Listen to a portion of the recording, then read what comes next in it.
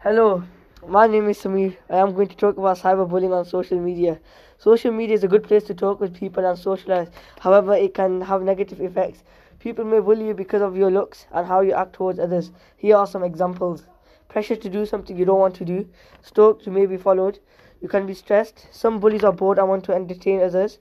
Lack of sleep and bad eyesight. Hello, my name is Atif and I'm going to talk about the advantage of social networking. Social media is a good place to communicate and socialize. However, there are good impacts of social networking. Here are some examples of some advantages of social networking. Communicate with friends and family. Hear the news around the world. General fun and enjoyment. Advertise your business, creating a positive impact around the world. Overall, social networking is a great way to socialise. However, you have to keep your screen time for at least 4 hours. Parents need to monitor their kids.